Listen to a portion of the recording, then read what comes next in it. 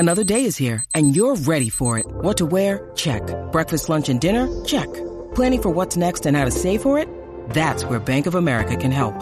For your financial to-dos, Bank of America has experts ready to help get you closer to your goals. Get started at one of our local financial centers or 24/7 in our mobile banking app. Find a location near you at bankofamerica.com/talktous. What would you like the power to do? Mobile banking requires downloading the app and is only available for select devices. Message and data rates may apply. Bank of America N.A., member FDIC. Hello and welcome to Conversations with the Voice of Reason. I'm your host, Benjamin Boyce, and today's conversant is Coach Linda Blade. And boy, did I enjoy her company. She's a very experienced coach, been working as a coach for several decades now. Over the past few years, she's been watching the erosion of women's sport at the hands of gender ideology. She has released a book about this topic titled Unsporting. You can find that at unsporting.com. In this interview, we get into her life, her experience, and just how crazy people are being about the differences between males and females and trying to erase that. And she's got some stories that really blew me away. The way that the higher-ups in these athletic associations, from regional associations all the way up to the Olympics, are now denying biological reality out of hand, and how quickly that has happened. Again, I had just a wonderful time with her. I love her sense of humor and her energy and her tenacity, and I'm sure you will as well. Without further ado, here's Coach Linda Blade. Yeah, actually, thanks for reminding me. That would have been so tragic. Recording in progress. There you go. Got it. Got it. Yes. Coach Blade. Coach Blade. Yeah, here we are. Finally, Benjamin. Finally, we get to meet. Yeah, we've been dancing around on the internet for some time, following each other, learning from each other. Doing the Twitter jig. Yeah.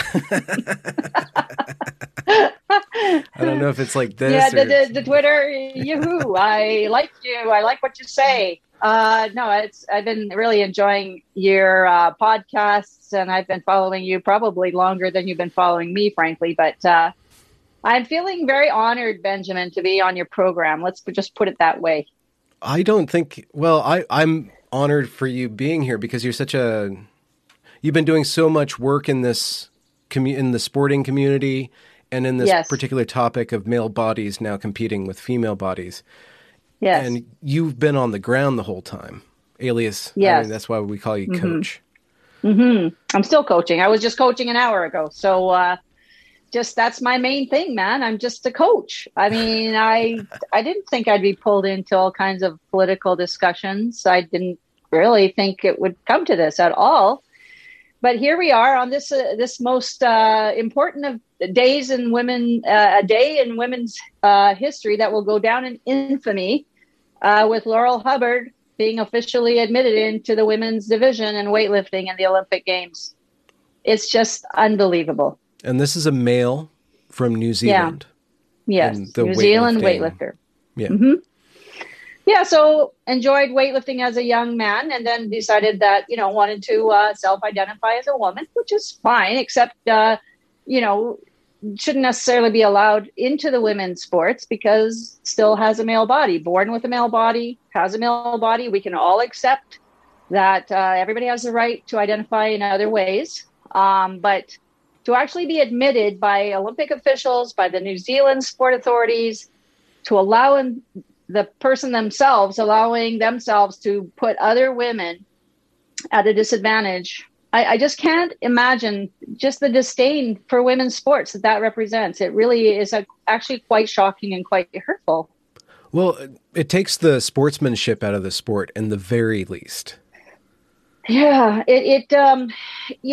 everybody says, I at one point I heard a podcast, Scott Adams, saying, well, no, life is never fair.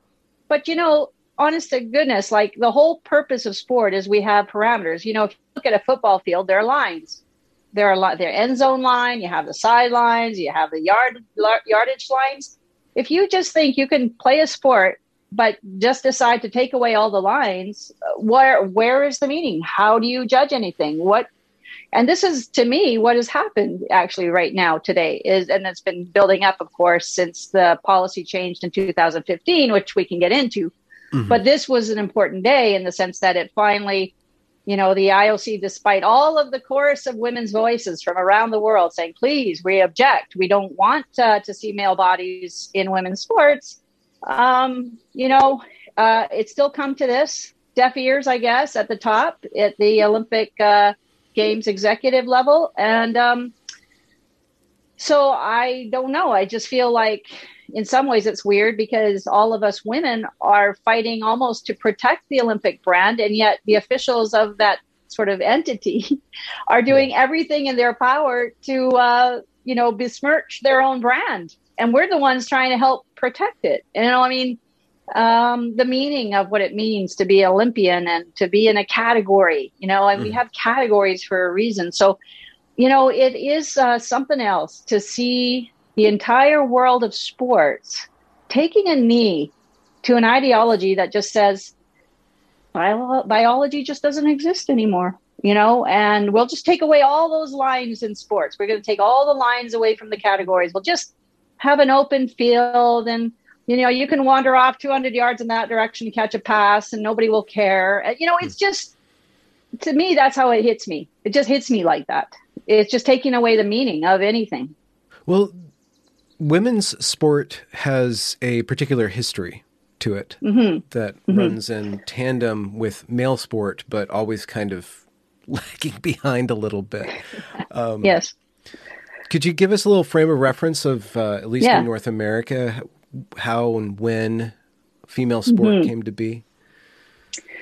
Yeah, well, I feel like it's really been a 20th century thing that women have finally been given some sort of respect in sports. I mean, the modern Olympic Games began or resumed. The Olympic Games resumed in 1896. Pierre de Coubertin of France brought it back into being, and that was the modern Olympics. And so in that, the first sort of resumption of the games, that first games in 1896 was male only. And then by 1900, they kind of allowed some women's sports in, like golf and basketball and tennis, something like that, a few, maybe sailing as well. So there were like 3 or 4 sports that women were invited to compete in 1900. But most of the sports were not included until about 1930. 1928 was when they allowed track and field in the games. And that's an interesting story in itself because the women were so angry that they were not being included during like the World War I era, starting from like between 1910 to 1920, that women actually started their own international federation of sport. And we had our own Olympic Games in 22, 26, 30, and 34. And so, and we had huge crowds. We were filling stadiums, just women only. But it made the IOC, the International Olympic Committee, men angry that the women were also using the name International Olympics for their own Olympic Games. And so it had the intended effect because Alice Millat from France, who actually started the International Women's Federation, Sports Federation, she actually did that as like a kind of to poke the beehive, so to speak, so that the men would come to the table and say, well, we're going to include the women finally, right? So she did convince, this whole thing just convinced the IOC that, women could be in the Olympics and it would be not suppressing fan interest. It would actually add to fan interest. So they made a sort of this inclusion of women's, especially the track and field in 1928, but they pulled a little bit of a fast one on the women. So the women had the full roster of events, all the events, like 22 events or whatever in our own games. But when we were allowed into the Olympics, the official Olympics, men in track and field could do 22 to 24 events and women were only allowed 5 events. So we were actually discriminated in the sense that, okay, they'll let women in, but we'll only be able to compete in 5 events and not all the whole, the roster. And that really made the Women's Federation of Sports angry. They felt like they were betrayed. And so they continued their games until the Nazi thing came up and all sports just pretty much stopped. And then after World War II, when the games resumed, then there was no more Women's Federation of Sport. That kind of went away because now women were all included in the Olympics. There were more and more events that women could do. But, even then, Benjamin, you think about something like the marathon that a lot of recreational women runners do, the Boston Marathon, New York Marathon, all kinds of road running. Women were not, quote, allowed to run the Olympic marathon until 1984. So imagine it taking 84 years from, 1900, the first time women were allowed in the games. So 1900 to 1984, 84 years to be allowed to even run something like the marathon. And so, after that, now by 2016, the number of women's events and men's events now are almost equal, except for the decathlon. So basically, it's weird for all of us females who care about women, who care about sport, is that in an age where they just about reached parity, and this was around the 2000, suddenly they let the males come into the women's sports just when we've reached parity, Oh, wow. And it didn't take 84 years to allow the trans-identified males in. It happened almost overnight. Yeah. So like when we want something, oh gosh, man, it's got to be lobbying and reviews and studies. And is this proper? And 84 years. And then somehow overnight, almost like in a couple years, males can self-identify into women's sport without any reviews, like no studies, just do it. Which is the thing that kind of what we're saying is, why wouldn't you not study this? Why would you make such a drastic policy without due care and attention, right? And undue care and attention. So basically, I feel like the fix is in somehow. I don't know. How can we help but not think that there was some sort of other agenda, somehow at play behind the scenes? I can't point my finger on what it is, but why would you risk destroying your Olympics brand on something so ridiculous and so obvious as this? I don't understand it. I wonder if they have overplayed their hand, and you can interpret that pronoun however you wish. Because once people start seeing this, isn't it going to be like, how is the whole world supposed to deny the reality of their eyes? I mean, we're having a hard enough time doing that in North America, in the West. But I don't know, Benjamin. Like, I would have thought, even when it first came into being, so let's talk about the trans and sport policy development. So it kind of started in late 90s. And then by 2000, 2001, there was this quietly, the IOC put in the rule allowing transsexuals. So the males had to actually have, they had to have lived as a female like for years and had the surgery. So surgical removal of the testes and all that. And then they would be allowed to compete in the women's events. So that was kind of put in there. And, logically, not a lot of guys want to submit themselves to that treatment. Did it happen? Yeah, it did happen. There were notable. Yeah. Well, there wasn't, there were in some sports, there were males and like there was a Canadian cyclist named Kristen Worley who wanted to go into the women's cycling. And so since Kirsten was one of the first sort of people wanting to get into the Olympics, had to be subject to, according to the rule, and the IOC had to be subject to a complete review of a panel asking questions. And if you read Worley's book, which, I'm not trying to promote that book, but I'm trying to promote my book, Unsporting. You can find it at unsporting.com. And it's there's some stories in there about this. But the thing is, Worley was so angry that she or he, but with the, identifying now trans woman, she had to submit to this humiliating meeting where their identity was questioned and checked out. And that Worley went on basically on a sort of on an anger-filled trail of fighting for policies in Canada, taking the International Cycling Union to the Human Rights Court. Then the IOC got involved, and Worley's interesting. I agree with Worley in a certain way. One of the arguments Worley made was that the initial policy, even for the transsexuals around 2000, was not really based in any kind of science. They just made these sort of guidelines. And Worley says that's not based in science because trans women, like transsexual women like Worley, are already women.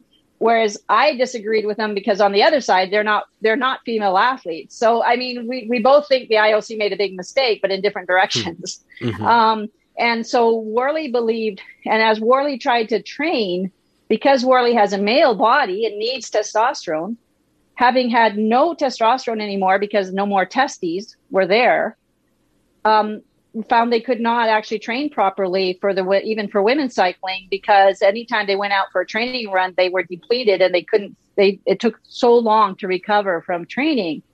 So Worley said, I need an exemption to be able to take some degree of testosterone so I can even train at all. So they needed a doping exemption. Because they had no testes, they needed a doping exemption. Wow. So instead of saying, look, clearly I have a different kind of body where I actually do need higher levels of testosterone than women. And so obviously there's something wrong with this picture. I shouldn't be in the women's division trying to do this. Instead of going that way, then by the time it got through all these human rights legislations, by 2015, the IOC just threw up its hands and said, well, okay, if we're going to give you exemptions, we're just going to throw the door open. You can self-ID. Just make sure your testosterone is down to at least 10 nanomoles per liter, and everything will be good. So it was all with respect to the needs of this one or two individuals trying to sort of petition to be in women's sports without ever asking the question, do the female athletes really want this to happen? Is this proper for the women? What if a female athlete seeks a doping exemption by identifying as a trans woman and saying, well, I identify as a trans woman, so I need synthetic hormones in order to fulfill my identity? That woman would be punished because of doping. Even if she got the exemption because she now identifies no longer as a woman, but a trans woman? I don't know. Maybe that's happened. I haven't heard of it. But if you, as a female athlete, take testosterone, synthetic testosterone, and it's not, your own biology, and it's at a higher level, then you are doping and you will be sanctioned. So yeah. It's so bizarre because women's, the maximum amount of testosterone most normal women produce, is in like maximum 2 nanomole per liter, 2.4 maybe at max. And yet the male person who's identifying as a woman only has to get their levels down to just 10 nanomoles per liter, which is still a huge amount more than women are allowed to take or have. Yeah. So even when you're trying to include the male body in and trying to say, well, we'll reduce the testosterone level, make it fair, as if women are just men without testosterone, which is not true at all. Even if you were going to use just the testosterone as your benchmark for fairness, that's a completely different story, a different argument too. But I mean, even on that level, when World Rugby went to look at their policies, so, all the sports were trying to follow this Olympic rule from 2015, just live as a woman for a year, self-identify, whatever. Don't have to have surgery. Just make sure your hormones remain below the 10. And of course, that's also self-monitored 10. I mean, who knows what they're doing in between the testing? I mean, they could have perfectly natural levels of hormone between the testing, and they've benefited from hormones all their life, so they've already had a different body, bigger lungs, heart, whatever. So basically, the IOC allowing this, then all sports tried to comply, and then also, obviously, it makes sense to me that World Rugby would be by 2018-19 would be the first sport to say, now hang on a minute. you got these bodies that are male bodies colliding with women in a contact sport. Let's just take a look at this, because we have to review for safety, especially what's going on. And so Ross Tucker on you can find him on Twitter and all. He's very good, Science of Sport. Mm-hmm. He writes a lot about this, but Dr. Emma Hilton, Fair Play for Women, there was a lot of people who were brought to the table. This is the first time in February 2020, just before COVID lockdown, there was this meeting where they actually did convene to, finally look at the final sort of have trans and women's sports proponents.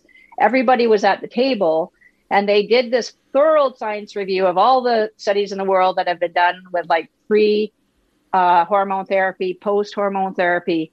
And not a single study, Benjamin, showed that if you reduce testosterone in a male, it drops their advantage anywhere near to the female level. Like it does not mitigate anything in terms of the sports advantage or performance advantage. So based on that, and based on the fact that in their projections, you can figure out the physics of bodies colliding and that sort of thing, at least 20 to 30% increase in possibility of a serious injury to the neck and backs and heads of female athletes if they're in a game with a male, in a rugby game match with a male athlete.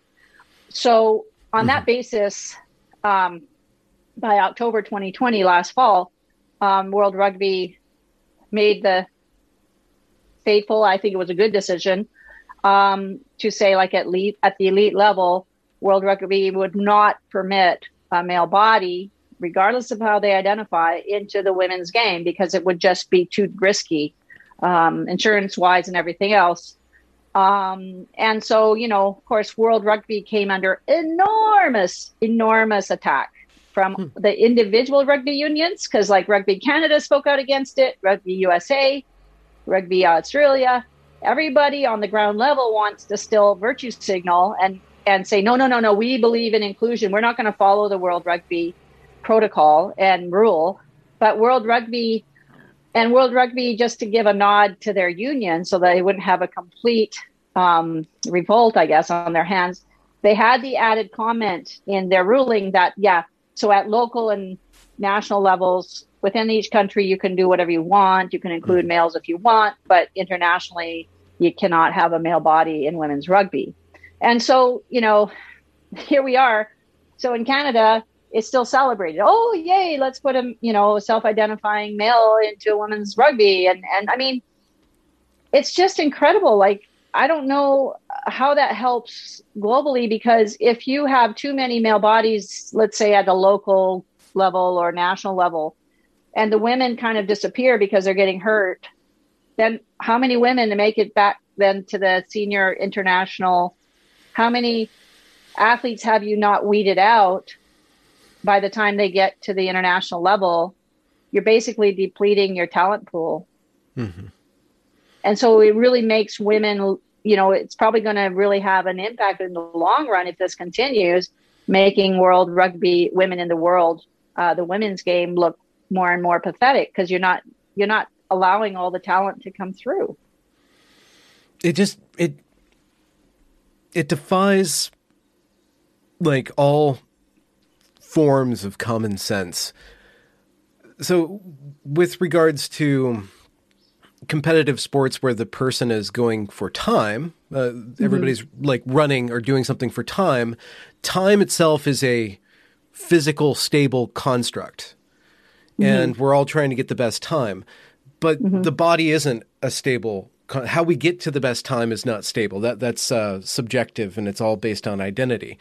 When you're going in contact sports where we're competing against each other's bodies, how do you ignore that? I don't know. And that's the thing that really, really baffles me, Benjamin, because I don't get it. I don't get how, if you're a sports official and you just would imagine the situation on the field, how could you pretend like this is okay? The minute a person thinks or wants to believe they're the opposite sex, biological sex, that every one of the billions of cells in their body just suddenly turn from XX to XY or whatever chromosomal thing you have to change that the bone suddenly got smaller, that the heart suddenly got, the lung capacity got smaller, the heart is now as small as a woman's heart. Mm-hmm. Your muscle mass is suddenly magically, just with a thought, just the same as any woman. And then, you're talking about shapes. And so, I mean, for me, I can't believe, because I had listened to, I was listening to a panel about 5 days ago with Rachel McKinnon, now Veronica Ivy. I mean, still celebrated in Canada as an expert and, on terms of sport categories. And so I'm sitting in this office, just watching this panel because we're not allowed to say anything. And so, chats turned off on the Zoom and all that. But I'm watching Rachel McKinnon, who has a PhD in philosophy, saying, and he puts up this person, she, whatever, puts up a photo of a small gymnast and a large, tall high jumper, and basically makes the point, because of the height variations, there's so much human diversity, it's all blurred, and males should be able to go in because there's a huge amount of diversity. But completely ignoring that there's diversity within the category, that certain amount of diversity within a category is acceptable. That's why we have winners and losers. There has to be. I mean, we're not robots. We're not exactly the same. But essentially arguing that because gymnasts are small and high jumpers are tall, men should be in women's sports. I mean, and using height. So basically what's happened here is the trick of using a unidimensional thing, like height. Okay. Yeah. When to represent the entire morphology. So when we say humans are sexually dimorphic, which they are, there's 6,000 variables or more where there's a difference between being male or females. You can actually measure in biology, whether it's at the cellular level, at the, the structural level, anatomical, the joint, the actual mechanics of how the joints work. I know little boys always can do more chin-ups than little girls. I've seen it all my life as a coach. I mean, there's just different structural differences. So basically, the easiest way that I can describe it, when you talk about morphology, the analogy that I keep using, because it probably is the clearest to make, is stock car racing versus Formula One. Okay, so this Formula One car is the sleek car with the big, foil, and the stock cars go around in these circles, and basically the reason they're in a different category is because the vehicles have a different design. They're different morphology, right? So what McKinnon is arguing is essentially, because a stock car and a Formula One might be the same length, they should be in the same category. Yeah. Which doesn't make any sense at all, because one dimension like length does not make these two vehicles the same design. It'd be like saying, all the houses have the same doorway, all houses have the same height of the doorway. That means all houses are the same. They would all cost the same. They would all, you can call a little bungalow a mansion a bungalow, just because the doorway is the same size. So if the same size, well, there you go. One dimension thing you look at, and that represents the entire difference in shape or size or morphology. So, I don't buy it. There's such a breakdown in critical thinking, or maybe not. I was just watching a video, this is unrelated, but somehow related, of Ibram X. Kendi. He was asked to define racism, and he used racism to define racism. You talked about the importance of defining racism, but I unless I missed it, which is possible, I didn't hear your personal definition. Is there one that you would offer us? How do you define racism? Sure. So racism, I would define it as a collection of racist policies that lead to racial inequity that are substantiated by racist ideas.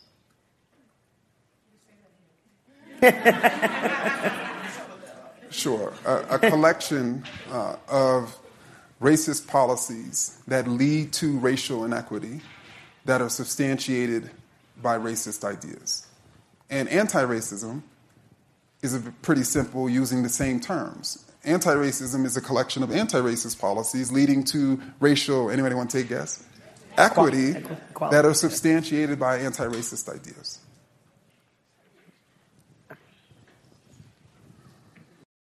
Anyway, so that's just one example of these people going up on stage and everybody just having to mouth the words that are in polite society or something. It's a total breakdown of something very big in our ability to collectively make sense. Yeah, I mean, it's like if you go into the Islamic world, and I did a lot of coaching in Islamic countries, which was my claim to fame in the 90s. I'd go as a Western woman and put on my hijab and go into Tehran and go into different Muslim countries to teach women how to coach girls. And, you know, everybody says, inshallah, like God willing. It's like there's mantras that we use that are religious in orientation or you know, we do it, God willing. Like we say things all the time, or even things like good morning. Like we don't really mean, like we don't even know what that means. We just have these things we say and they become part of our lexicon. But it's somehow they're trying to get this across where we're just to say trans women are women. Well, why then would you call them trans? And you say trans women equals women. Doesn't that mean then every woman is also a trans woman? So then why wouldn't I be heard if I'm a trans woman? You know, like the whole thing just breaks down. You know, and yet it keeps on proceeding. And so I feel like for me, the bewilderment is actually the fact that I've had to learn about all this ideology when my backstory is just, I mean, maybe we can get into my backstory because all I was doing was just coaching. I was just coaching. I was just on the ground every day coaching. I was NCAA All-American in track and field, heptathlon.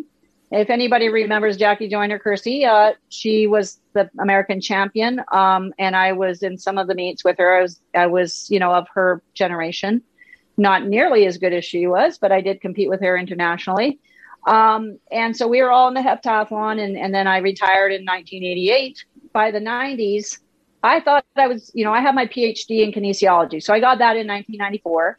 And I thought I would be a university professor, but I happened to be married to a wonderful man who is an agronomist and who wanted to work with African farmers. So we went over to Africa. He was doing his work with McGill University, but, you know, postdoc. And then he got hired on by this UN affiliated organization that does research in agriculture for all of the sub-Saharan region of Africa. And he really enjoyed what he was doing. And I really admired his work and I had no problem being there. And in fact, I can coach athletes anywhere. And my first faculty position, frankly, was in Bayero University in Kano in northern Nigeria, where Boko Haram now is active. And I was teaching biomechanics, nutrition, exercise physiology, and basic biology, and those sorts of things.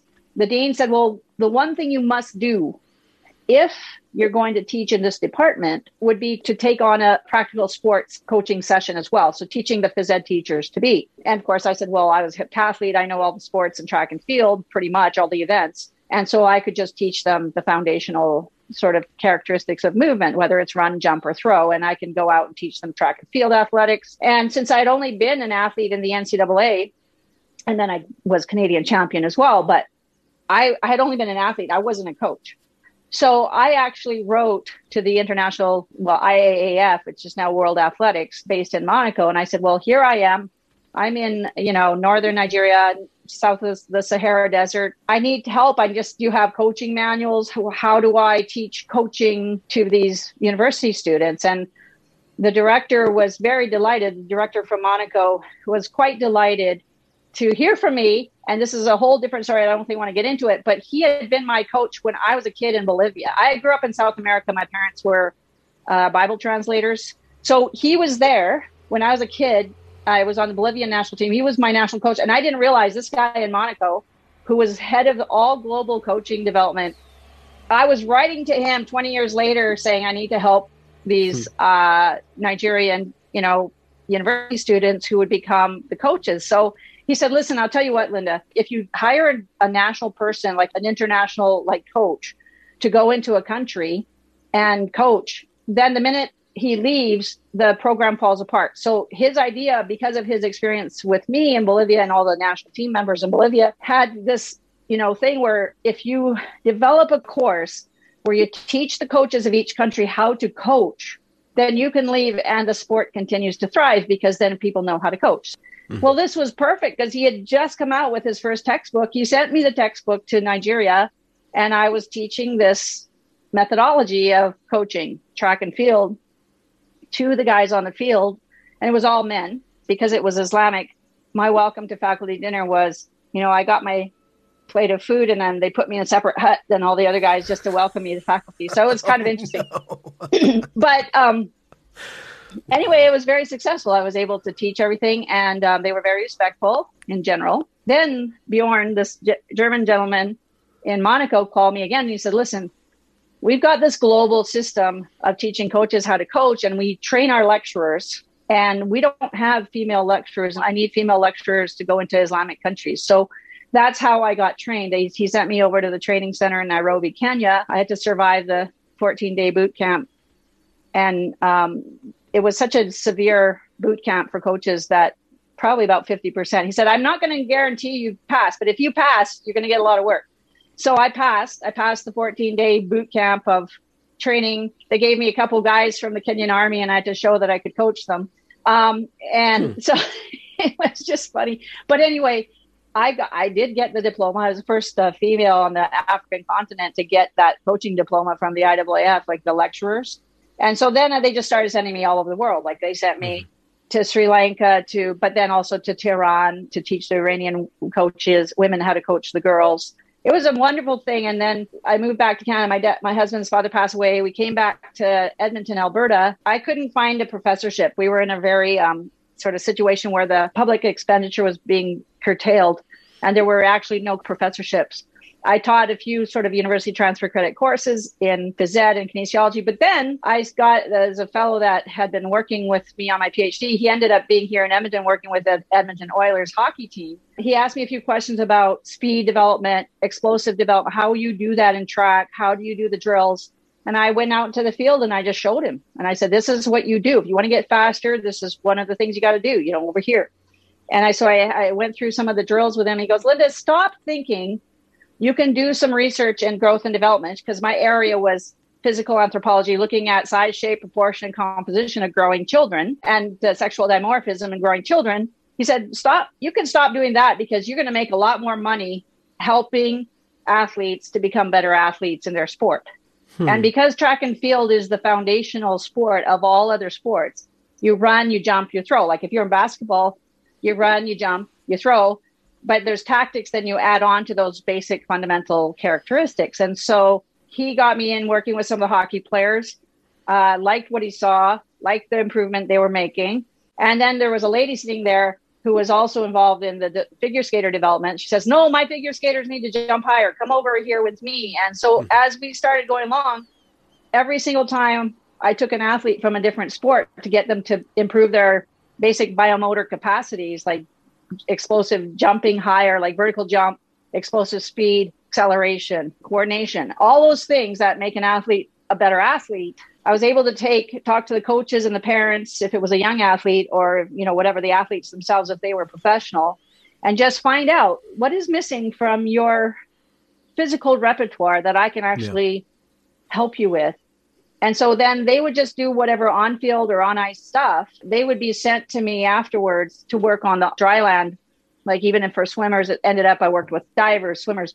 So by the time I'm sitting here now, I've worked with athletes in 17 different sports. Okay. And from beginner to professional, okay? So in that time, I get elected. Finally, by 2014, I get elected as president of track and field in this province of Alberta, which is a state of Canada. So I'm now president of track and field, Athletics Alberta, and I'm going to a national meeting in 2018, and all of a sudden I'm at the table and I'm hit with a policy on trans inclusion. And I mean, I have had hundreds, thousands of athletes, males and females, nobody in between, males and females. My research was on sexual dimorphism and growing children and the nexus between your body proportions and your functionality in sport, all of this stuff. And I'm looking at the statement thinking, this is batshit crazy. Like, what in the world? Like, we're supposed to say a guy can come along and self-identify into women's sports and just, voila, let him in. I mean, it defies everything I ever learned, like whether it was in university, whether it was in science, whether it was on the ground, being so busy literally in the trenches of sport. And Benjamin, I looked around the table at my colleagues, because this was at the national meeting. And I said, you're kidding, right? Like, you're kidding? But you're kidding. And they all looked down at their hands and shrugged their shoulders as if, what are you going to do? Well, that was my peak moment, because that's when you fall down into Alice in Wonderland rabbit hole, because you're looking at these people who are literally responsible for your sport policy. The very people who would say not a drop of doping should be allowed. And now you're saying that somebody who, like if you take a drug, it's like maybe maximum 9% advantage, 10% advantage. But if you allow a male body into a woman's sports, it's up to maybe 50 to 160% advantage. Like, what? Like, you're saying this is good and doping is bad? Like, what is going on? And that was really, honest to goodness, that was the first time I was just like, why? And so then I asked the guy, like, I figured out like where that document had come from. It was a document written and pushed on Canadian Associations of Sport by an entity called the Canadian Centre for Ethics in Sports. Okay, whatever that means. Yeah. Canadian Centre for Ethics in Sport. And it's even funnier when you realize where this CCES, Canadian Centre for Ethics in Sports, even funnier when you find out where it came from. So I don't know if you were old enough to see the rivalry, Benjamin, between Carl Lewis and Ben Johnson. Carl Lewis was the American sprinter, and this was like in '88 in my era. And it was like a huge rivalry. Carl Lewis was American champion in many, many different sprints and long jump. And there was this rivalry with the Canadian sprinter, Ben Johnson. And Ben Johnson won the Seoul Olympics in 1988. But it turned out that he had been doping. So he got disqualified. So that was the big, like, it was worldwide global scandal at the time. And push come to shove, by 2003, like all through the 90s, there was this Canadian national shame that our sprinter had cheated to get the gold medal. And we had all these different organizations that cropped up to ensure fairness and ethics in Canadian sport. And all these different governmental entities finally, morphed into this one entity called the Canadian Centre for Ethics in Sport. And that was the one anti-doping, like that was the main sort of organization, government bureaucracy thing, entity that was in charge of making sure Canadians would be ethical and fair in their dealings in sport. And they stuck to the mandate until somewhere around 2014 or 15, where all of a sudden, if you look at their, their annual statements from this organization online, their annual review and statements, they never mentioned trans in sport until about 2014. All of a sudden, they write this document that says that complete self-ID, and it's even more extreme than the IOC. Male athletes who self-identify as women should never be allowed to have to take a hormone. They should not have to have surgery. And they can identify as a male in one sport and as a female, not like they can go back and forth. They can be, they can identify as a male and then identify as a female. Yeah, like, and they can flip back and forth. That's on the sport. So you can't. Okay, so I don't understand. I don't understand. Yeah. Mm-hmm. Yeah. And so I go through this again. I'm promoting my book, but I go through all of that in the book, because that's what really caused me to be, really like, in fact, and if you can believe it, the Canadian equivalent to the NCAA, which is Youth Sport Canada, Youth Sport, University Sport, has adopted that. So literally, a guy could be playing men's volleyball in the fall or wherever they play probably in the winter. And they could go out and do women's high jump then the very next season. And then they could go back. I mean, that's even so much more extreme than the IOC. And the thing that even makes it more maddening and bewildering is that as I'm involved with national meetings at the table in sport policy here in Canada, I'm still president since 2014. In around, I think it was that December of 2018, after I became a little bit going bonkers, like seeing this thing, we had our semi-annual AGM in Vancouver at a conference center in Vancouver in the December of 2018. So it was about maybe 6 months later. And in walks, part of our agenda was special presentation from Canadian Women in Sport. And this is like the organization that also gets government money to support and protect women's sports. Okay. So Canadian Center for Women, the Canadian Women in Sport, and they trot this woman in, and she gives us an entire lecture that involves the genderbread person and why it doesn't matter if men are 12%, like if there's a 12% difference, that we should all be kind and accept men into women's sports. And I'm sitting there in this room looking at her, knowing that we're in a sport in track and field where 0.1 or 0.01 seconds, percent difference in a race would be the difference between making the final and not being there at all. And she's saying a 12% difference between males and females in sport is really quite irrelevant. Being nice the coaches, is more important. It was unbelievable. So by the end of that year, I'm saying to myself, the Canadian Center for Ethics in Sport created a policy that is just crazy. And now they've actually captured the Canadian Women in Sport, the only organization that can speak on behalf of women, that actually get paid to speak on behalf of women. Yeah. And I'm on my own. Like, I just realized women in Canada, we're just on our own. We're absolutely on our own. How do you even, Benjamin, argue with somebody that I called?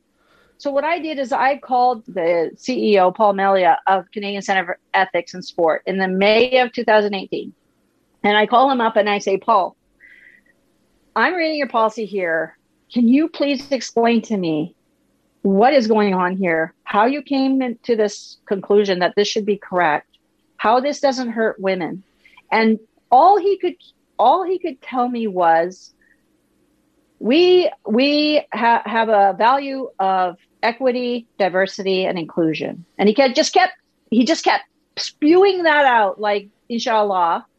And I just kept saying, but Paul, stop. I said, stop.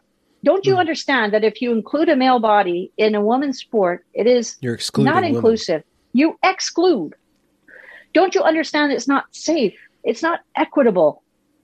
It's not diverse. You're actually making sure that sport is only male. What are you even saying?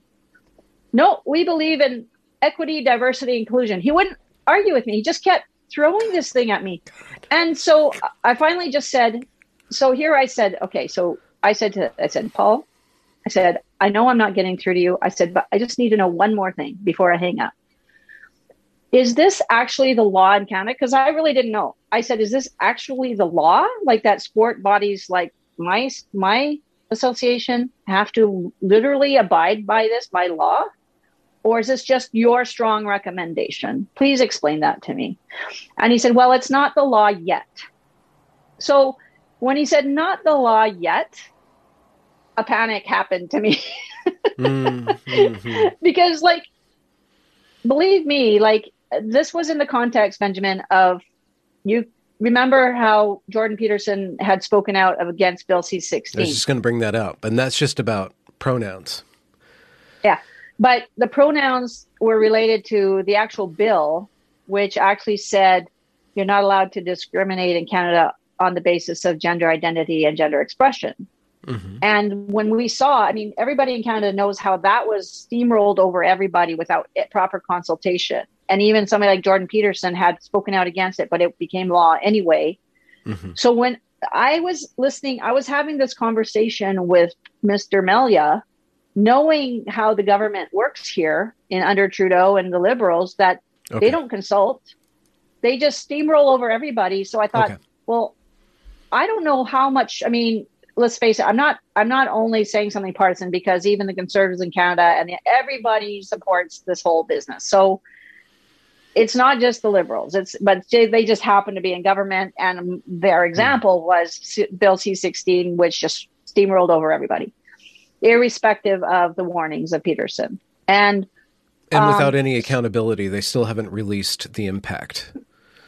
Yeah, they haven't released the gender-based analysis, the GBA, and they promised one of the virtue signaling things that this government said. Accountability, transparency. Yeah, and yet they're being the worst possible, instantiating the worst possible policies and laws without adequate consultation, as they promised they would. And we're trying to get them to release it. And I'm sure you interviewed Heather Ann, and she was trying to get them to release it. Yeah. And so basically, we're still not anywhere. We're still not anywhere. And we have never been given an answer as to why that happened. And frankly, Bill C-16 is the reason why this is happening in sports, because whether you're a prison warden or a middle manager in sports, your interpretation of that law is causing you to say men should be forced into women's spaces. The law does not say that. The law only says you should respect and not bully people who identify or express in different ways.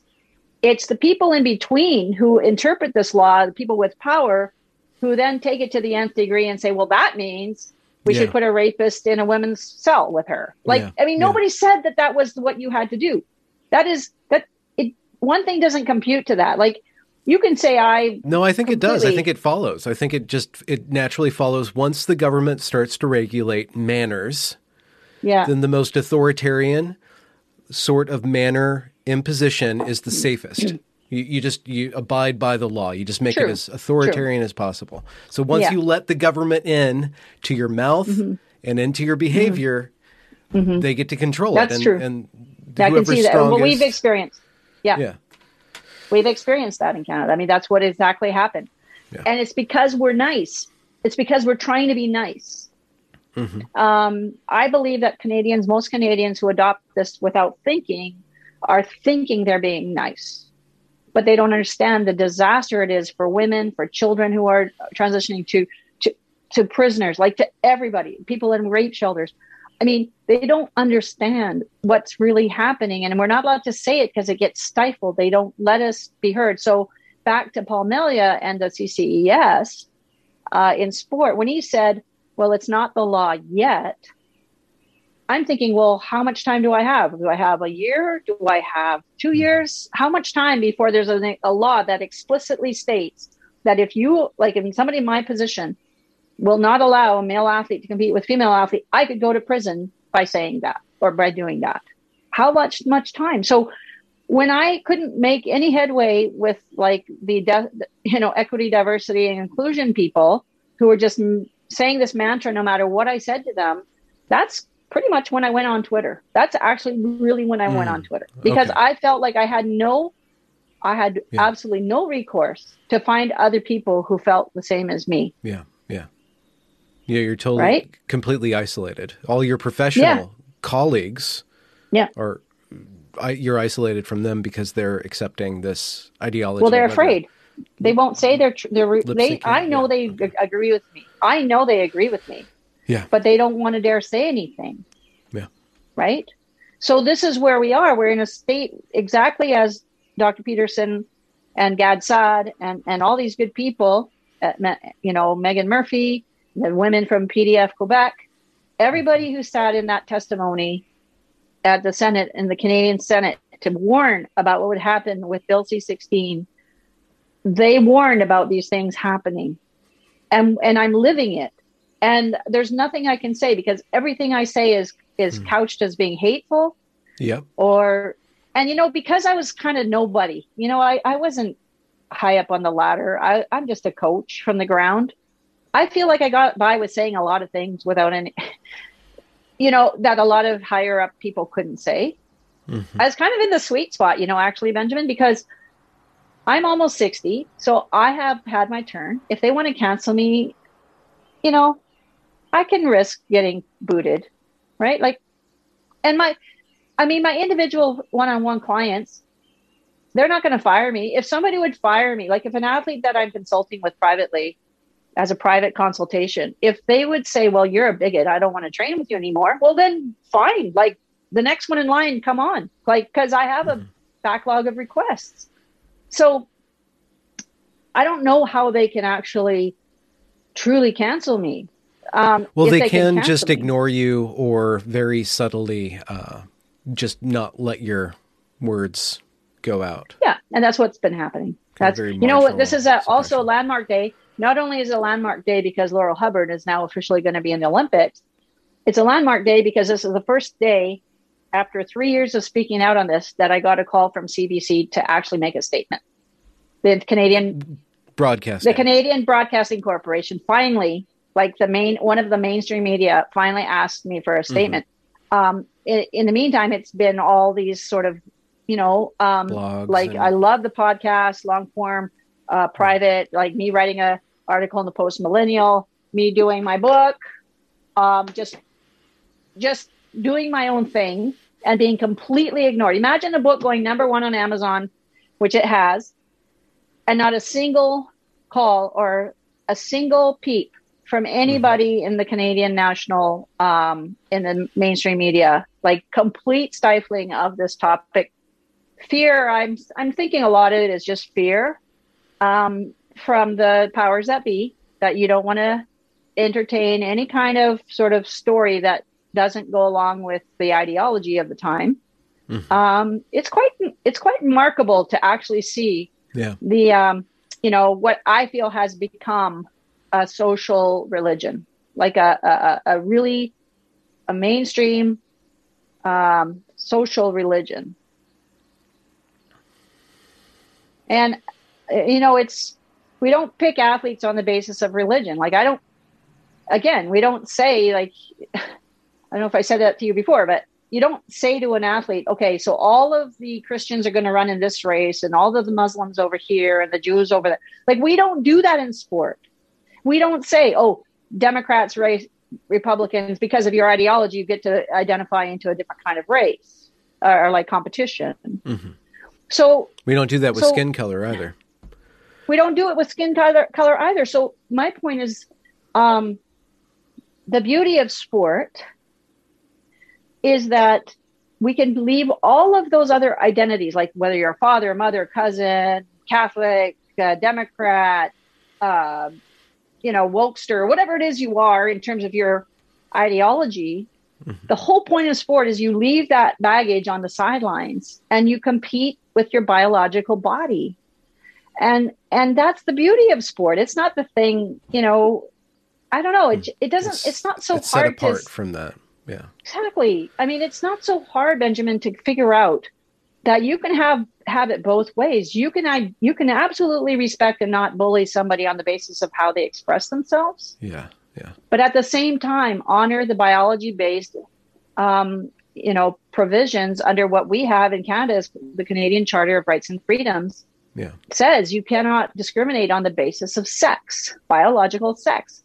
So in Canada, what's going on is I think we have this conflict. We have a conflict of what's in the charter, which is sex-based rights, and then the newer legislation, which is the human rights legislation of Bill C-16. And those two things are kind of in conflict. Yeah. It's more about gender and it's more about how you identify. And so why would somebody think that if we say sports, males always compete in the male division, no matter how they identify or dress or wear or express, and females always compete in the female category, no matter what they say or how they look. How is that disrespecting their other kinds of ideology or things in their head? It doesn't. It doesn't. And you know what's really so alarming, which kind of already came out before this IOC decision on Laurel Hubbard, is that there's an article that was put out on June 4th by the International Olympic Committee it's called Unity in Diversity. the IOC emphasizes inclusion in sport during LGBTQ Pride Month. Yeah. And in this document, they reveal that they're going to trend more towards the Canadian CCES approach to inclusion after the Olympic Games. Which is so this wacky Canadian, like, identify any way you want, based on whatever sport or whatever. Like, so just what you say. There should be no hormones involved, no requirements whatsoever. Whatever you say you are, but you can switch your identity based on. I don't know if that's what they're going to do, but it sure sounded like they adopted the CCES guidelines. Like they made that language. Let's turn that up. What do you think if men just dominate the Olympics? What niche? And this is kind of just a interesting thought experiment. Where would women end up dominating? Like, what sport do you think men would never be able to compete? Like figure skating? Rhythmic gymnastics. Why? Because of the flexibility. So of all of the biomotor abilities, when we see biomotor abilities, you're talking about strength, speed, cardiovascular, there's a whole list of abilities in sport called biomotor abilities. And so there's power and there's coordination and there's balance and flexibility. So flexibility is probably the only biomotor ability where women have an outright advantage. And interestingly enough, I didn't know much about rhythmic gymnastics, but when my daughter, when she was a teen, now she's in university, but when my daughter was a teen, she entered rhythmic gymnastics. So I'd sit there and watch. It was like a judge sport. I couldn't make heads or tails out of how they judged it, but it's where they throw the hoops around and the ribbons and stuff while they're doing various moves. Very, very demanding. But there are girls, like I literally sat there in astonishment, Benjamin. I watched some little girls, a lot of them were these really tiny, petite Asian girls, especially, just like in the Chinese circus, who could bend their back to the point where they could get their shoulders to touch their butt. Like they could literally back bend till their shoulders touch their butt. That, you know what? Seriously, that would break a man's back.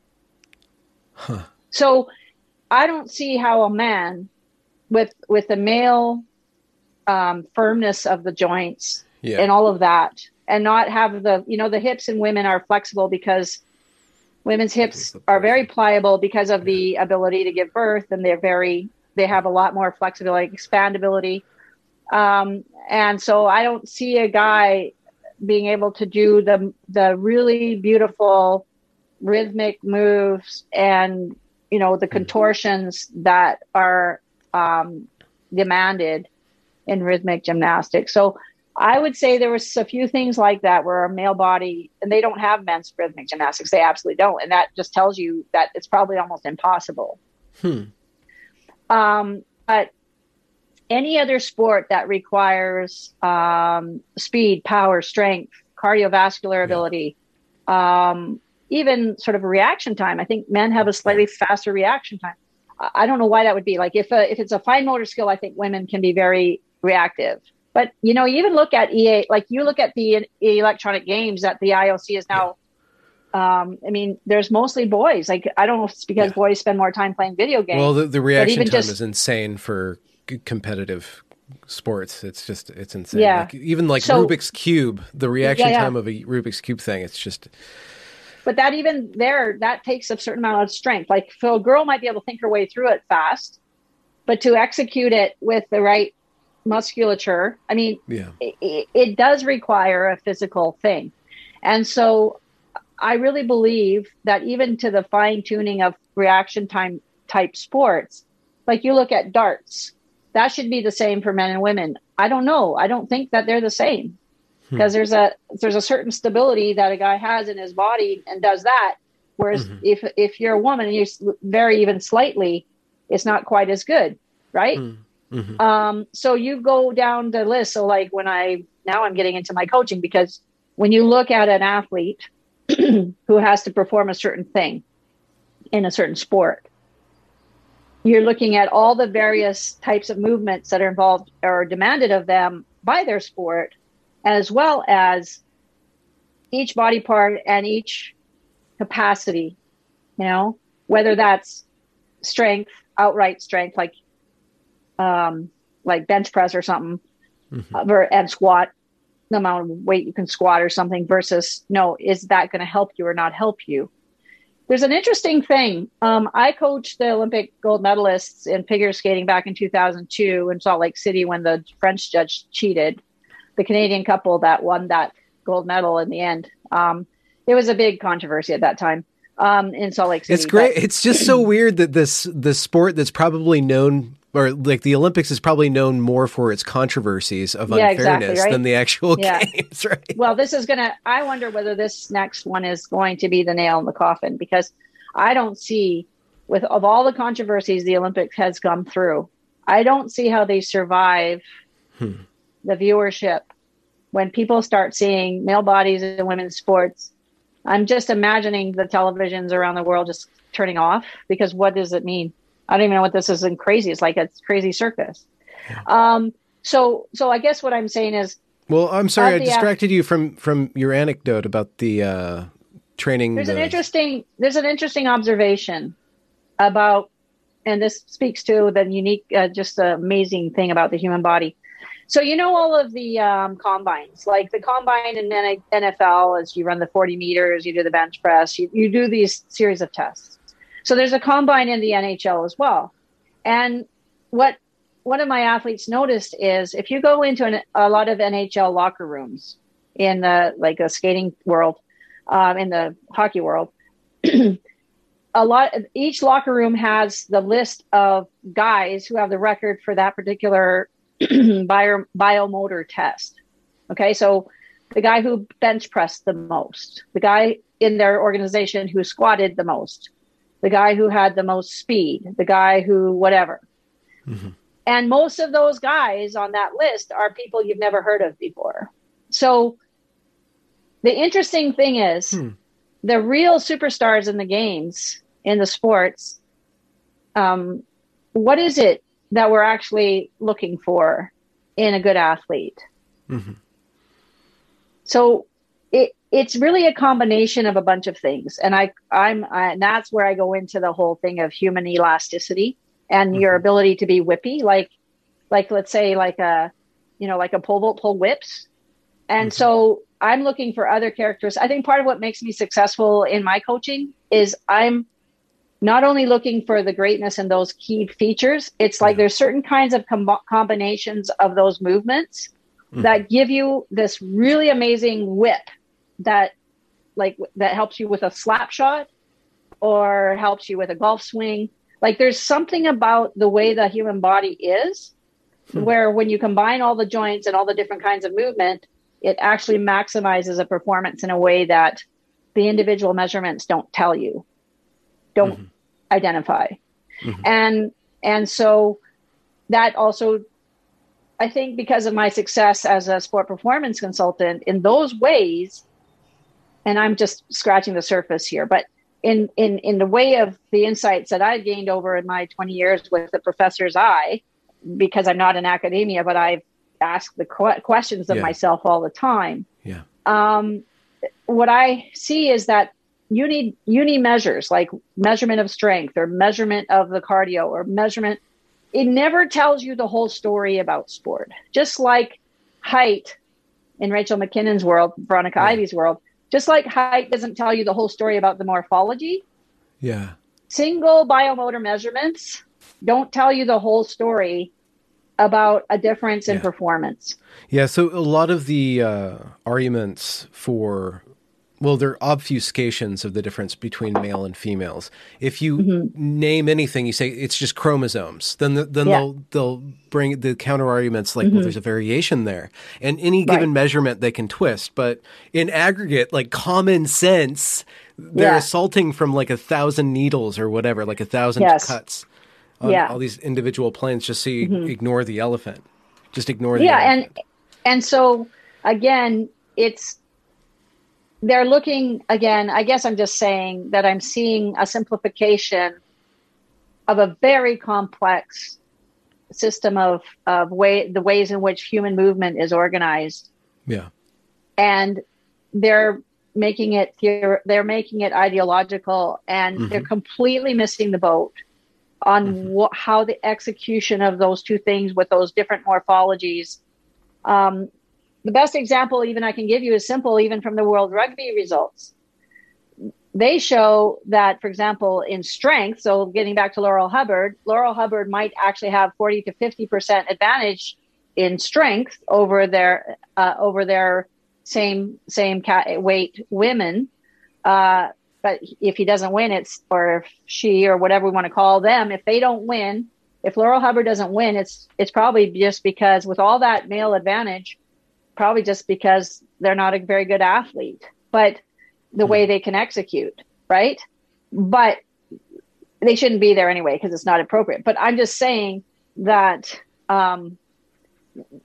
the gender ideologues who's trying to push this sort of thing into women's sports they're using something like from another realm of life, like sociology versus biology. They're using something different. Not even do the guys in the combine get it right all the time in terms of finding the best athlete, but these people are actually using something from a different realm of human experience to actually impose on sports that has nothing to do with sport.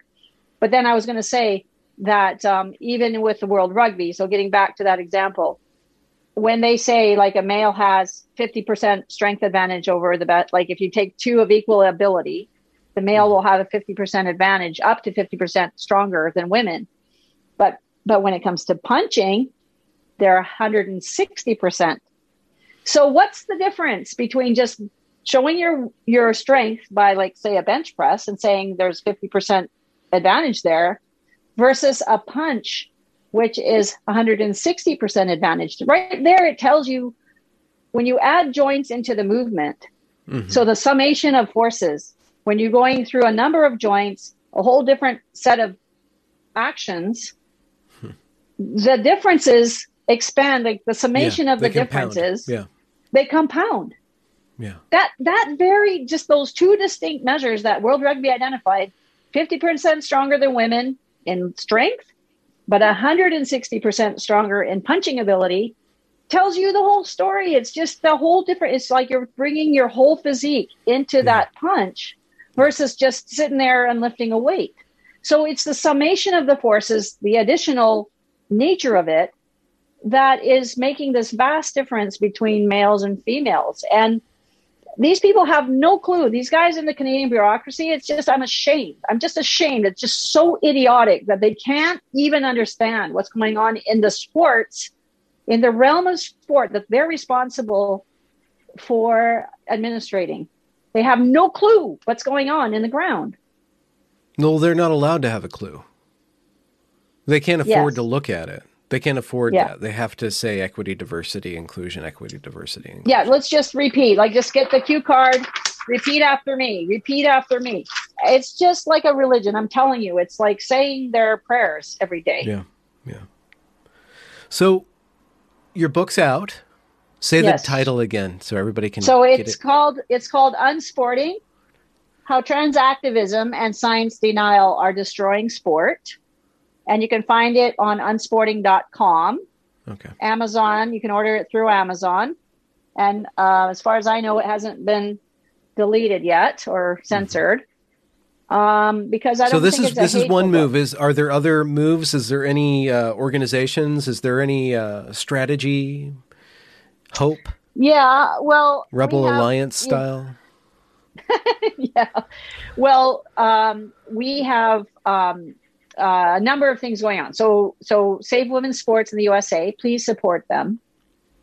Fair Play for Women is in the UK. Please support them if you can.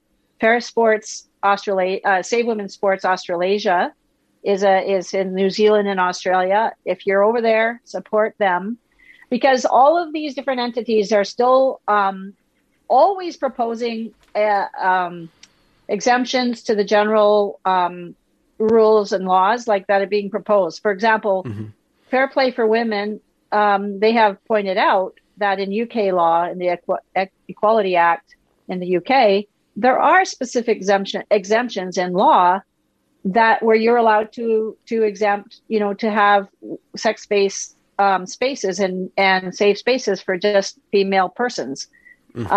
the unfortunate thing is a lot of people in the UK, like these sports organizations, they themselves are not taking advantage of the same-sex exemptions in law that they're allowed to have. Like you, and in the book, and I think it's in Appendix 3, I actually literally list that just to offer that as an example.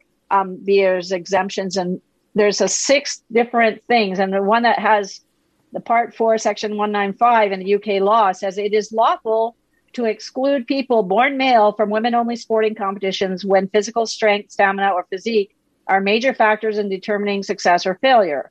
This includes people who were born male, even if they self-identify as trans women and or have changed their legal sex status to female. This is necessary to uphold fair or safe competition. It's right in UK law. And yet people are not taking advantage of these exemptions that are in law. And so what I'm saying is one of the, we have now a lot of groups that have popped up in Canada, like COSBAR, Canadian Women, like there's all kinds of organizations in the States. You have the Women's Human Rights Campaign. Kara Dansky is in leading that effort. And there's all kinds of us who actually are proposing similar exemptions. Like if you want to, you want to be kind, and inclusionary, there has to be sections in your life of your country where there are sex-based exemptions. And that's fine. Like we can have both. You can have laws that state you cannot discriminate. Like if somebody comes and gets to look for a job and they happen to be a male and dressed as a woman, if they're looking for a job in the marketplace of labor, of course you shouldn't bully them. You shouldn't be discriminatory. But there are sections in life, there are places in life where biology and biological sex still matters. And so, I don't think it's a zero-sum game in the sense of broader society. There's a way we can respect people's expression of what they want to be, but also protect certain areas of life that have to be separated according to biological sex to make sense and for for all of us to get along and to function properly. And I don't think you can, it's like you can do it. But, I'm asking now in this book, my request is of the Canadian government, especially because I'm a Canadian, I'm functioning in Canada, that our government needs to include these exemptions. Why would you pass a law, Bill C-16, and not think about the exemptions required that accompany that law? And I think that is what Jordan Peterson was getting at. It's like, don't throw everybody under the bus until you think through the violations of people's rights in these other realms and not make provision for that. And so I'm going to, there's various things. I'm going to probably launch something if men want to support us, instead of having, we believe in bleeders, or some silly thing. I'm proposing something, and it sounds kind of ridiculous, but it might catch on. The madness of how the IOC, the International Olympic Committee, changed laws in 2015 on the basis of one study involving 8 trans identified males who are recreational runners. So on the basis of an N of 8, a study of an N of 8, the entire world, imagine this, that trans woman who did that study, Joanna Harper, is sitting on the IOC Medical Commission back in 2013, 14, 15, based on that one study, and it was a very faulty study. I cover it in my book, on the basis of one study with an N of 8, published in Uncommon Ground, not peer-reviewed at all, on the basis of 8 subjects who happen to be male recreational runners. The entire rules for all of the female athletes in the entire world was changed on the basis of a study of 8 male runners. So I was thinking that we're coming up with a logo N equals 8 as just like a tongue-in-cheek, pushback. N equals 8. We might have a little website just sort of explaining what that means. And if you support women, sex-based, different category in sports, just put N equals 8 and that's your little signal that you support us. Like, I think it has to be something sort of not overtly triggering, just N equals 8. And this is how ridiculous it is. 8. It took 8 trans-identified males to change the rules of sport for every female athlete in the world. Well, it's interesting. The question is, can you defeat this stuff is winning because of politeness? Can you defeat it with politeness in turn? The thing is, we're trying. Like, I don't, even this book, even though the cover probably does kind of trigger people, that's a pretty kind book. I was trying very, very hard to comply with with the language of respect, so that we're saying that we acknowledge that somebody can identify as something else or somebody else. Mm-hmm. But there's also the balancing of rights of the female person. Mm-hmm. And I don't know that we have to be, doing the sort of rioting like you're saying in downtown Portland, or I don't know. Like, I don't think we have to do anything violent. I think, when I see polls. Well, I was just saying, are you allowed to even be rude if the truth is rude? Yeah, of course. I mean, I guess that's where we get into the Posey Parker realm, Kelly. Yeah. I feel like, yes, I totally admire her. Like, she doesn't mind being rude. I have a mixture myself. I'm polite. I'm rude in my own special blend. Yeah. Here's what I say, and I think this is what everybody says.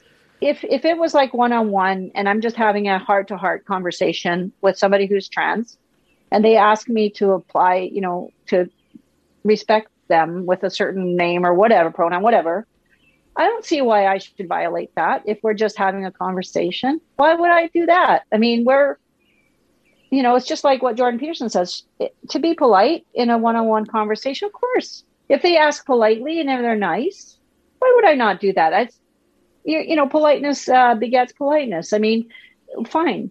But when it comes to policy, when it comes to removing back to the football field, and you're just trying to scrub out the sidelines and the end zone, we're allowed to say no. We're allowed to say no way, hell no.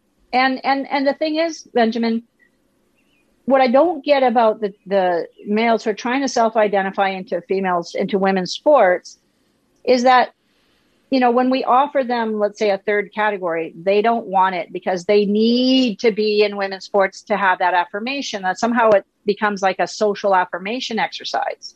They don't want a separate category. They want to be in women's sport because they see themselves as a woman. They need it for almost like social therapy. So what I don't get is that if you're going to do that for an affirmation reason, as opposed to just wanting to compete, if you're doing it for affirmation, first of all, it won't last long because all the women will disappear and it'll be only males seeking affirmation in the final. And they're all going to be with each other and they're not going to get affirmed anyway because they're all going to be men.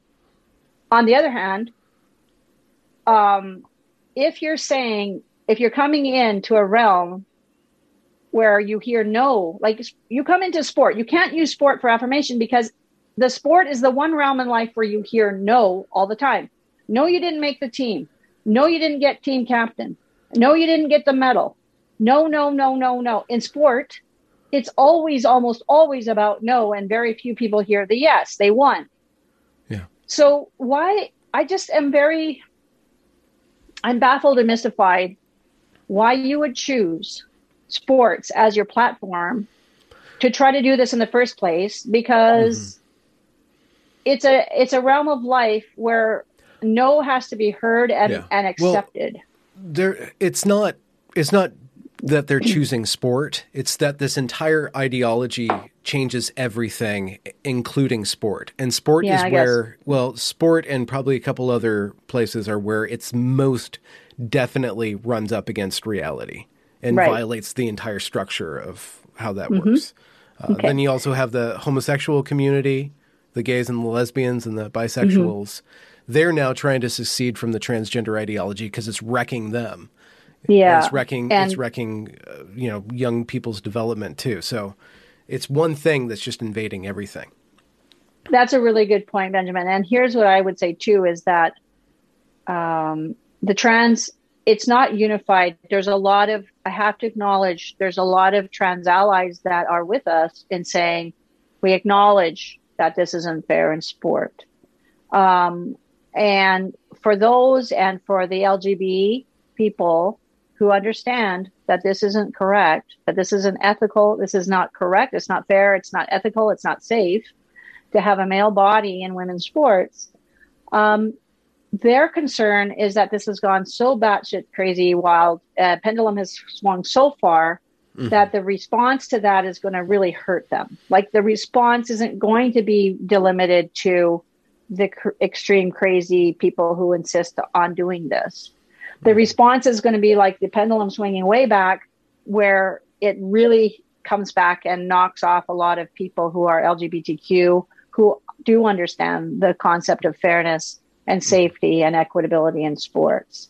And I think that is the thing I would worry about too, is that we made great strides in the LGBTQ acceptance over this last, 20 or 30 years.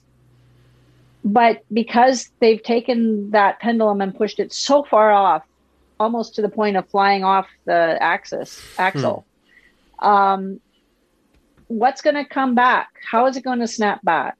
I don't want to be involved in it snapping back to the point where it hurts people, right? Like really genuinely hurts gay, lesbians, bi, and everybody else. Like that's part of why, like in my advocacy, I feel like we need to actually say no soon, so that we need to draw the line and speak out for sports. If sports is the tip of the spear where it's so obvious, and if this is the realm where everybody's going to see the real obvious problems or delineate sort of where the limits are to the ideology, please then let's speak up now and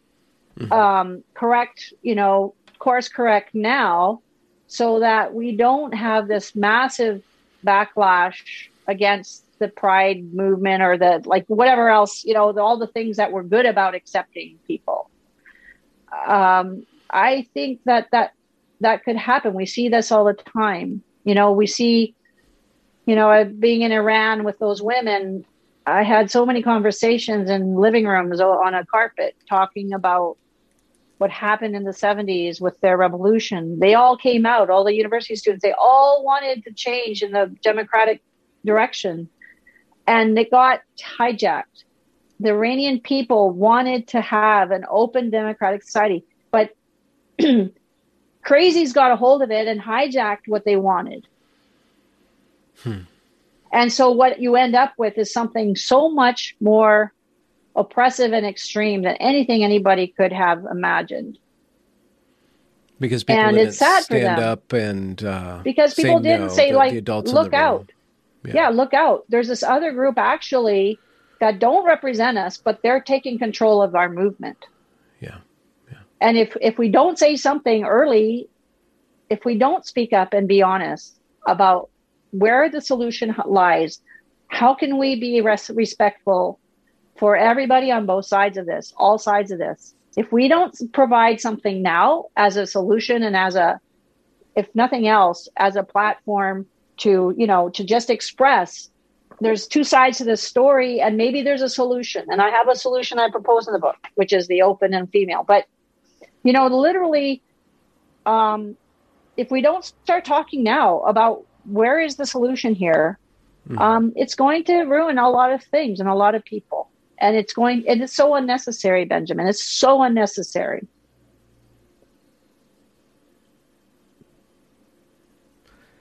I want to end on a really serious note, a call to action. So I want to cut it there. Okay. Thank you for your time. Yeah, no, that's fine. I appreciate it. I mean, I love talking to you, and I should have done some sort of, I'm doing it the opposite, where I just dive right into the content, and I didn't really have time to talk to you about how's your cats and I keep the after party for the after party. Sure. Congratulations for reaching the end of the discussion. If you enjoyed it, do be sure to leave a review or a comment or a thumbs up or whatever you need to do to show that glorious algorithm that this is some good stuff. And do be sure to go and check that back catalog, as it is brimming full of fantastic conversations. Links to provide monetary support are down there in the description as well. Have a good night.